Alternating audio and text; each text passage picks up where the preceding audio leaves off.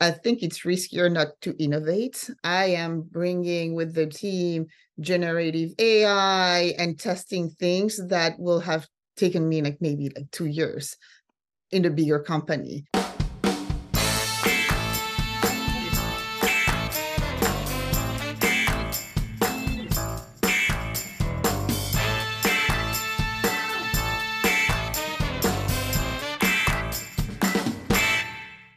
Okay, welcome back to the Marketing Playbook, presented by Details Interactive, Amperity, and Element. Here you'll take away 3 game-winning marketing plays every episode to take back to your team. I'm your host, Mark Friedman, and my career has been focused on direct-to-consumer marketing, direct mail, physical retail, and digital commerce. This is episode number 90, and today's guest is Sabrina Cherubini. Sabrina is the SVP of Brand and Digital at lingerie brand Hanky Panky. Her career has taken her from the agency side of marketing to the brand side, where she's worked with Sears and Taylor and now Hanky Panky. She also has scratched her entrepreneurial itch along the way as well. Before we get started, a quick thank you, as always, to Max Brandstetter of the Wild Business Growth Podcast for producing this episode. You can reach him at max@maxpodcasting.com to help bring your podcast to life. Let's open the playbook. Ready, break. Well, hello, everyone. Thank you for joining the Marketing Playbook podcast. Today, I'm joined by Sabrina Cherubini, the SVP of Brand and Digital at iconic lingerie brand Hanky Panky, where she oversees accelerating global growth through the power of creative brand building and digital innovation. An experienced, inspirational, and collaborative leader, Sabrina excels in motivating and mentoring teams, especially with her vast knowledge surrounding executing strong consumer-centric strategies in a fast-paced environment. Sabrina heads all of Hanky Panky's brand and D2C strategies from initial planning to execution. She guides the team in ensuring program effectiveness as it relates to brand growth, as well as ensures overall success by maintaining the brand's reputation as both a pioneer and leader within the intimates apparel industry. Sabrina is adept at growing global brand revenue and equity based on her previous experiences at lead advertising firms, including Leo Burnett, Havas, and Publicis. After 10 years, she left the agency side and what I like to call the dark sides, my listeners know, and led marketing and customer strategies for apparel brands in fast-growing startups and U.S. Fortune 500 companies, such as Ann Taylor Loft. She's previously lived in Sweden, Finland, France, and San Francisco. Sabrina is passionate about sociology and understanding the emotional and rational aspects of human behaviors. She uses her empathy, and that's a word that comes up a lot in this show. Maybe we'll talk about that, as a way to connect, and her analytical skills as a way to understand. Sabrina, welcome to the show. Thank you, Mark. Thank you for having me. Hi, everyone. My pleasure. That was a well-built-out bio, and I'm exhausted just thinking about living in Sweden and Finland and France and then San Francisco. So you've been able to see the world. I've been, and now I'm based in New York. So I settled, at least for the past 4 years. But I intend to stay a little bit. Yeah, I love New York. But yes, traveling, and I know we talk about our story and where we come from, but my mom is from Finland. My dad is from Italy. I grew up mostly in France and then in Sweden. So I'm a mix of culture, but then, now I'm here in the US and it's been 9 years and I'm very excited about that. And I think we'll cover that, but the differences between, Europe, the US, customers, it's very exciting to try to understand these differences, and specifically when you work on global brands. And so you touched on where you grew up. One of the things we like to get is the first story. So where you did grow up, and perhaps, was there something in your background that suggested you would go into marketing, you'd go into branding? Was there something in your family that, put you in that direction? So that's funny. Never in my family or was I influenced. So, for example, I just like my mom, as I said, she's from Finland. She didn't speak French. She came, when she was 25. She married my dad. I grew up in France in a very small town. But because my parents were travelers, I was always able to travel. I visited the world. I did a lot of countries. I spent all my summers, traveling.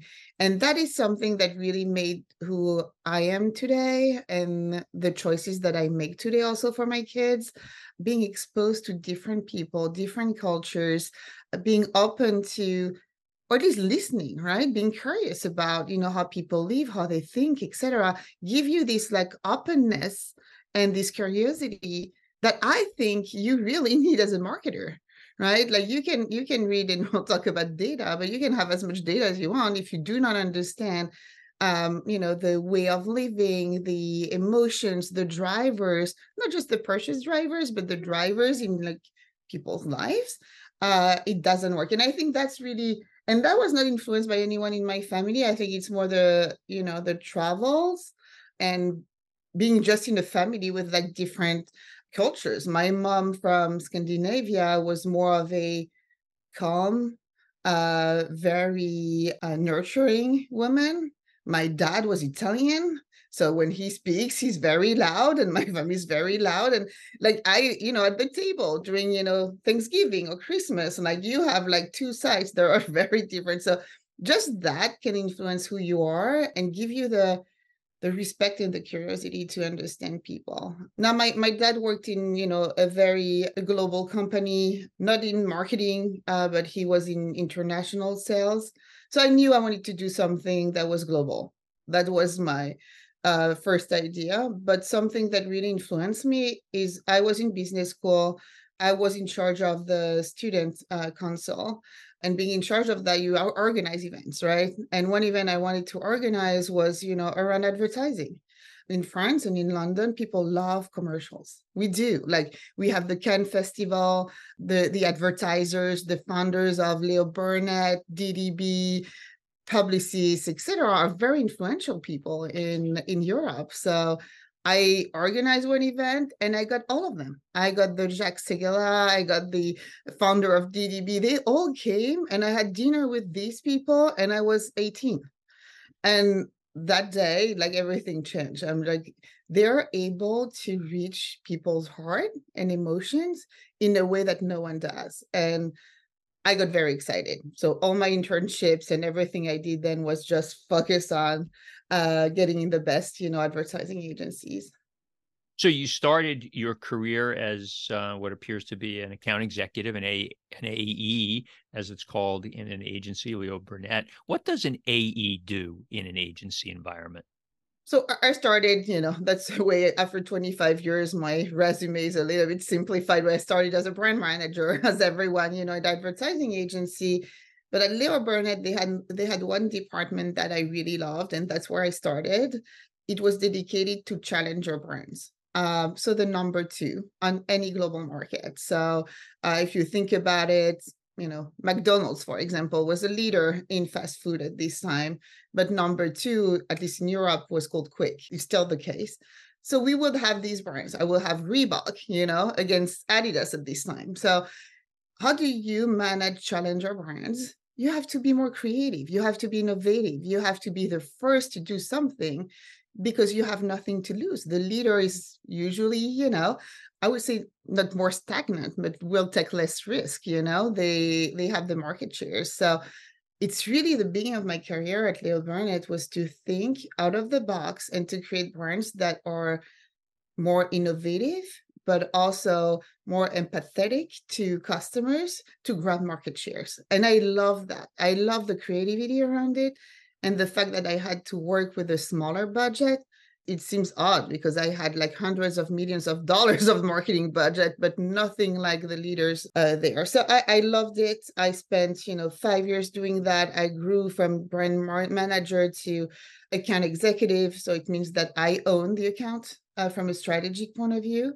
And I work with the creative teams. I was lucky enough to work with the best creative directors, in agencies, first at Leo Burnett and then at Havas. And I would say in Europe, we'll talk about that, Mark, but they're very good at being creative, at, being emotional, at capturing the universal truth, the thing that will be really relevant to you. the commercial that will make you stop, and say like, oh yeah, that is me. And it's talking to me, and then change behaviors. They're not good at all the things. And we can talk about that I really focused on. It's like being data driven, but creating commercials that had an effect and boost sales and really grab market shares. That was what we were, thriving for at this time. Yeah. So, it's interesting, you talk about I worked for a company called Brylane, which was a multi-brand catalog business, which was ultimately bought by PPR, French Very conglomerate, well known. no longer called PPR, but that was French. And it was my first experience working in an environment where there was a heavily dominated French population of people in the business. And it was my first multicultural kind of work experience. And it was clear that, the Americans were very different in the way we thought about things versus the way the French did. So, the fact that you've had these opportunities, has certainly made you, I would imagine, more well-rounded. It did. It did. And the fact that I was exposed to not only, the French market, but I worked on global brands with this challenger mindset really changed everything. I think just after Leo Burnett, I joined Havas with one mission. I was head of strategy. It was to lead the transformation of the agency. So go back to, it was 2002 or 2005. Yeah, 2005. 2005. Yeah. We were not digitally minded, right? So I came to meetings with this kind of brand strategy down to all touch points with what we call at this time 360-degree plans, right? Where we started to create websites and we started to integrate what we call CRM, etc., to brands that never heard about it.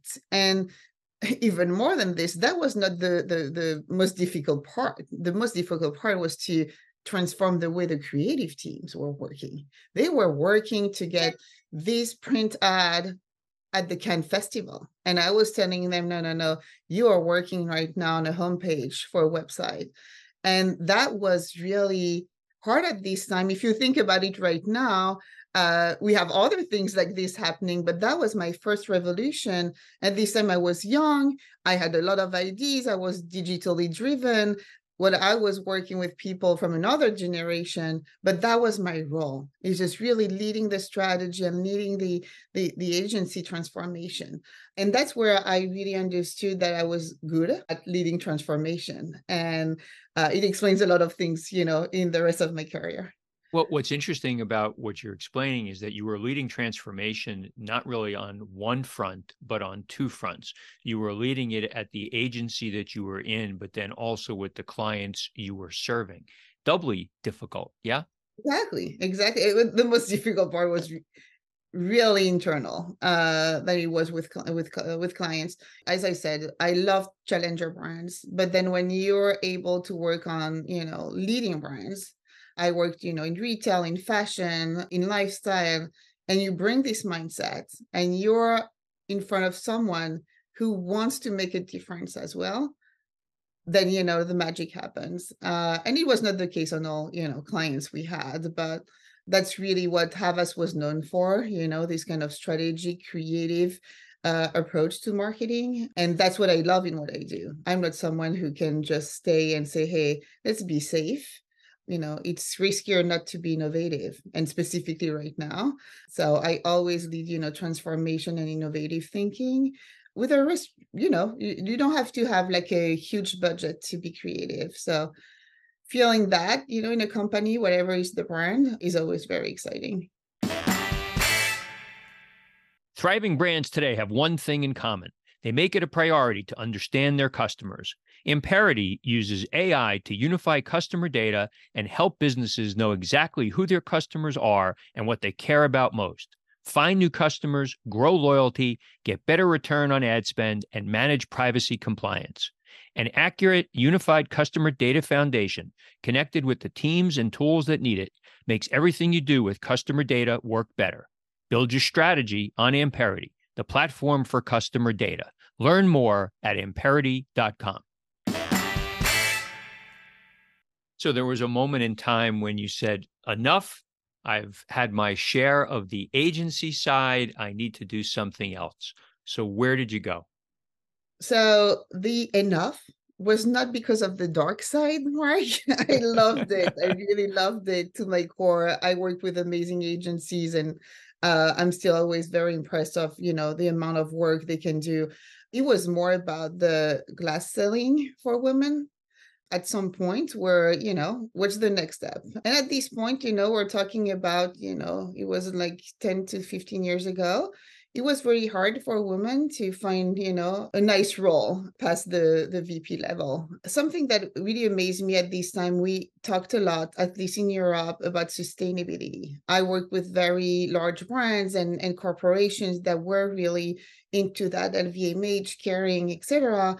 So I was leading the way on everything sustainability and strategic around that. And I always was amazed by entrepreneurs. I think I'm an entrepreneur, but I'm not brave enough to be, to be honest. I met someone, and I think, life is about the people you meet and people that can inspire you. And I met the founder of a brand called Akeog. It's not known in the US. It is in Europe because it's really present in Europe and in Asia, but not in the US. It is, I think, 15 years after, I can tell you this is the most sustainable fashion brand in the world. She came from amazing design-led brands, and she created this brand. She had an amazing vision. She had the taste in design that we needed with the sustainability knowledge and sourcing that never, ever was created at this time. And I wanted to help her. So I'm like, okay, that's a female-founded, female-led company. Well, I cannot, break the glass ceiling on my end. So that's where I made the shift. The name of the company is EKYOG. And what was the product that they sold or that they sell today? It was fashion. It was really fashion. fashion. Yeah, it was the kind of premium fashion market. But when I talk about, sustainability, is the ethical aspect, the ecological aspect of it, the sourcing down to the fiber and the field where the organic cotton was grown. At this point, even if I work in a sustainability minded company right now, no one reached this level, but with a lot of taste. So we really disrupted the fashion market. I really took a fashion-driven strategy there to show the fashion first, to be aspirational, and then the cherry on the cake was like, you're doing something great. We had an amazing expansion. I love this journey. I learned so much about, when you join a smaller company, not only do you own the P&L, but you own the overall strategy and every single milestone. So I think it was the right move after 10 years in agencies where you see only the top of the iceberg to be able to really build that. What happened is after a few years, I had kids, and my kids were in this school, and they were exposed to only same kids. And I can say Caucasian kids, French kids, they had no interaction with others. My husband lived in 14 countries also. And we decided, okay, now it's time for us to expose them to other cultures, to give them what we had. And I think it's a gift to be able to meet different people. And it was not about the job. It was really about us wanting to move. And that's when we moved to San Francisco. I love the comment about that you're an entrepreneur but not brave enough to do it, because I've kind of felt that way in my career. Maybe it's not so much brave. I just never had a good enough idea that I thought I could take to market. But I love the idea of being part of something that's growing. I was involved. I was lucky to be part of a early stage catalog business in the late 80s, and literally there were 4 of us in that business, and I got to see it really build and grow and ultimately sell. So I can certainly comprehend what you're saying. So you now moved to San Francisco, very different than your other experiences. And which business were you working with at that time? So I moved, so it was an easy move because my husband works in tech. So when we decided we wanted to go to San Francisco or Sydney, we just said it was a joke. The first one who finds a job, the other one will quit. It took him 48 hours. So I'm just like, okay. So I quit my job. I moved with him and the kids to San Francisco. I had the strong belief, and that's funny because when you look back, that I had such a strong background to be able to define, visions for brands, what a brand could be, and really create these very strong brand strategies. And I get to San Francisco, I live in the Bay Area, and I'm like, girl, you're not ready. Like, you know how to create these emotional connections, but as far as data analytics, I really realized that, Europe was behind. So what I did first, 2 weeks after I moved, I started to work for a startup incubator, or accelerator, I should say, for female entrepreneurs. I did that. I knew it was a 3 months, project, but I wanted to really immerse myself in Silicon Valley. I really wanted to understand this entrepreneurial spirit that, everyone talks about, but also I wanted to go through all of the, I would say, trainings that this accelerator was providing. So it was kind of a win-win. I was doing their global marketing strategy and positioning. And at the same time, they were giving me the opportunity to go through all of these trainings and meet all of these amazing, talented people, either in AI, in like venture capitalists, data scientists, etc., that I would never have met otherwise. But I did it for 3 months. It helped me a lot. And then just after that, Sears, and I didn't know Sears and Kmart because they do not exist in Europe, but Sears hired a new president for their apparel business unit. You have to know, like, Sears is in Chicago, but the apparel business unit is totally separated. It's a very different company. It's in San Francisco, and they hired someone that I knew by name, who worked in many fashion companies in Europe, as the president of the apparel business unit. Long story short, networking, we get to meet. He's like, I'm building a new leadership team. And he was bringing people from Zara as a GMM. The other finance was coming from Levi's, like a very strong leadership team. He got me very excited. And he's like, we have 2 years to turn around that business. So that's when I joined Sears and Kmart Apparel. And we did what was, impossible at this time. We had a really strong free card to do what we felt was right. So not only with my background was I able to reposition the brands and the brands within Kmart and Sears. So that's very important. The celebrity brands that were attracting younger demographics.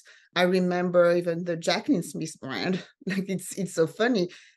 It was $400 million of business per year, and no one was doing anything. So I took over all of these brands and I started to really reposition them and drive growth in revenue. But at the same time, he hired an amazing CDO from Google. And his number 2 was from Amazon. So they were sitting next to me, and imagine the customer base of Sears. We're talking about hundreds of millions of people, and they never really activated it the way we're doing right now, right? So I had this like jewel at my fingertips that could tell me everything about my customers. And I had these talented people to tell me how to extract what was actionable from a marketing perspective. So I started to really learn about how data can inform my strategies, how to justify my spend. I think a lot of brand marketers don't know how to prove their ROAS, maybe in digital, but in brand marketing, it's very difficult. So when you start building new models like this with these people, we were able to turn around that business from being down 150 million in EBITDA to being positive 200 million after 2 years. But it was really like a strong teamwork with like talented people trying to turn around it. And then they asked me to take over the marketing for the full Sears business and really join the central team in Chicago. And I that was not really what I wanted to do. I think the freedom we had on one side and what was happening on the other side was not what I was looking for. So that's when I left. Element is an award-winning advertising agency optimizing e-commerce campaigns around profit. In fact, they've helped 13 of their customers get acquired, with one selling for nearly $800 million and one that IPO'd recently. Plus, they were ranked as the 12th fastest growing agency in the world by Adweek.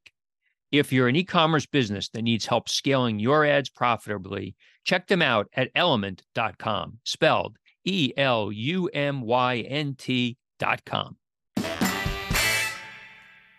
Although, you went to work for another really important brand, Ann Taylor, and that was during COVID, I guess, as a piece of that time. I want to jump to Hanky Panky because I think, that's your current role. So talk about, you started Hanky Panky, I think October of 2021. So we're still in COVID at the time. What was your attraction to the brand? So I think, just a few words about this Loft and Taylor episode, because I was hired there to transform the company, the brands towards being customer centric. The success I had doing that for Kmart and Sears, they wanted the CEO, it was Gary Muto at this time, said to me, listen, I get hundreds of spreadsheets, he will remember, and I get like hundreds of decks from the inside team, but I don't know what to do with that. So what I do is I know how to tell you what's actionable and what's not, and transform it into strategies. So that's what I've done for some time. COVID hit, the company was purchased, Gary left, and this customer-centric strategy was put aside. And that's when I met, it's just always about meeting the right people. I was called for this role at Hanky Panky. I initially said no, I'm not interested. And then they convinced me to meet with the team, so the CEO and the founders. And then I realized, oh my God, first, two women, two best friends who created a company in 1977, two women, that's bold just by itself. They're still around, they're still leading this company, and they have one of the most loved products by women in the US. They sell one every 10 seconds. Millions of women love their product. But when I get there, I understood that they never used the power of marketing to just grow the business. The business was profitable for 46 years, still very relevant, but never did they use, the power of, the right marketing tools and the DTC and any DTC talents to build it. So I joined for that reason, but for also something that I wanted to prove. And I think that's the core of what I think can be an actionable insight from our discussion, is the new role of a CMO. I specifically asked to oversee creative, brand marketing, digital marketing, and the DTC business. So I'm in charge of e-com and stores, not just the marketing piece, really the business and the P&L, because I do believe really strongly that being customer-centric means that you have to break all silos and you have to inspire and build a team with the same vision and the same objectives. And it's a balance between building strong brand equity and performance. And I love it. I think it's been very successful. So a couple of things. Is there private equity involved in the business, or is it still owned by the two founders? Still self-funded by the two founders, but that's exactly kind of the next milestone. Is I spent the last year and a half to prove from a data perspective, the potential of growth, and specifically of the DTC business for a brand like this. Now it's just like 2024 will be a cornerstone for the brand in its evolution. And so in channels that you're selling, are there Hanky Panky standalone stores?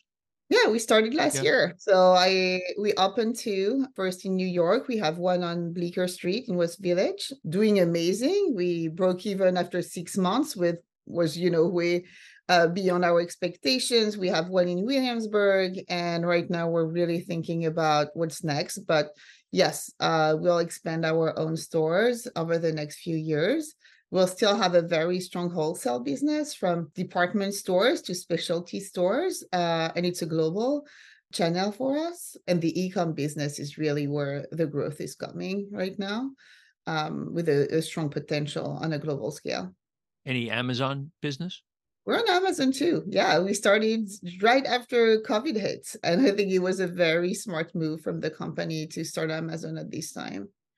So you think about data, you've talked about data quite a bit in your roles. When you came to the company, were they advanced from a data perspective or were they behind? And where do you feel like you are now? And what does the roadmap look like for, better being able to leverage data to activating audiences, et cetera? I think, when I joined, it was a very clear, starting point with the CEO and the founders. They knew they were wholesale driven and they needed, kind of a leader to transform the company towards being omni-channel, not just DTC driven, but omni-channel. So it's not an easy journey, to be honest. And I'm not from wholesale. So I'm a DTC driven person. So I had to learn also a lot from the wholesale team, but the magic of it is gigantic. When you come with a fresh eye and answer your question, for example, I'm using DTC as a lab for wholesale. I'm launching limited edition of things that we think will be drivers of growth. In the future, I'm launching a DTC. I gather the data from the launch, the feedback, etc., and then the team can present to our wholesale partners in a DTC driven way. That has been very successful for us, and we're multiplying this one. So that, from a data perspective, is how one channel can help the other. That's one thing. Then yes, the access to data was nothing. We started not from scratch, but almost. And that has been my focus for a year and a half. How do we make sure that we have a single view of our customer? So we just integrated, for example, CDP a few months ago to be able to get there. I had, I outsourced. I had a lot of consultants that I worked with to enable me to have this vision and to have the tools to make the right decisions. Right now, I would say we are at the baby stage. I always say, we crawl, walk, and run.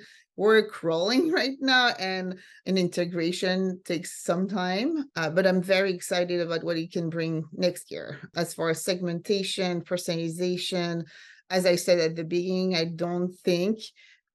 think it's riskier not to innovate. I am bringing with the team generative AI and testing things that will have taken me maybe 2 years in a bigger company. I can do it within a month, test it out, see if it works, and then scale the investment towards it. So it's funny because it's a heritage brand, but with a very strong entrepreneurial spirit and startup mindset. And it has been very fun to work on that. In 22, we're up 40% on the market that was just, a growing single digits. It's because of this startup mindset and this data-driven, marketing, I think. A number of questions come to mind as you continue to explain your situation. So can you talk about which CDP you chose? So we went with Insider. So what was interesting about them, first, they're leaders in Europe and they were starting in the US, but they come with the full CDP ESP integration.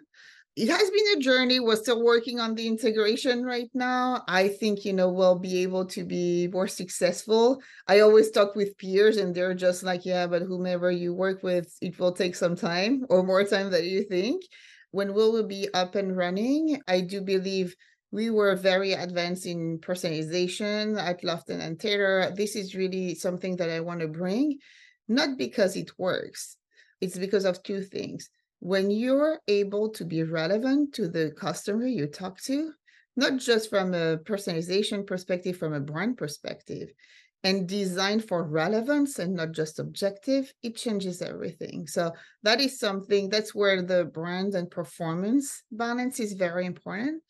And two, I am very driven by being profitable. I think no brand can be successful if we're not, as a team, focused on being relevant and profitable. So that's exactly why it's not data for data's sake. It's what can help the brand to be even more profitable. The intimate space, continues to have lots of new players that seemingly enter the market. I think, folks would, look at Victoria's Secret and they were the leader. And, now over time, their business has changed and there are lots of other players that have entered the market. Skims, is one that just, skyrocketed. So while you're trying to build your brand, how are you challenged by the fact that you want to grow your business, but there's also lots of new players coming into the market that might even be better capitalized than you are? Yeah, that's a key question. And that was one from, this year was really something that we focused on. I think first is understanding that you don't want to be like the others, and we're not. Like, we have like 40 years of heritage, legacy, and trust. We're still leaders in lace in the industry. I think it's about positioning the brand the right way. So if you think about this market, yes, Victoria's Secret they're leaders. They lost market shares, over the past few years. And then you have the Savage Fenty and the Skims, etc. Most of these brands are focused on what you project to the world, as a woman, to someone else, or to your surroundings. That is not what we do. Like, of course, I want women to look their best, but that is not what we do. We are deeply empathetic. That is really important. This brand grew out of caring for women, not for what they project to someone else, but how they feel. And I will go to the extent of talking about sexy because it has been like a topic for Victoria's Secret for so long. You can be sexy if you feel good in your skin. If you feel sexy, it doesn't have to be for someone else. I think there's nothing more powerful than a sexy lingerie set beneath an oversized sweater. No one knows, but you feel very powerful. And I think going deeper than just trying to sell products, but trying to understand what women are going through. Sexy is one thing, but there are a lot of life stages and things that are still very taboos around women that we're not talking about. And why is our product, our iconic product has been copied a million times, never matched. Why? Because we are caring about women. We put the investment in our sourcing, in the sustainability of our product, in making sure it's durable, making sure you can move in it, and makes you look good and feel good. I think that's a very different positioning. I won't be the leader in this industry, but I will talk to a lot of women who wants to feel good and look good without, and it's an investment. We're in the premium market.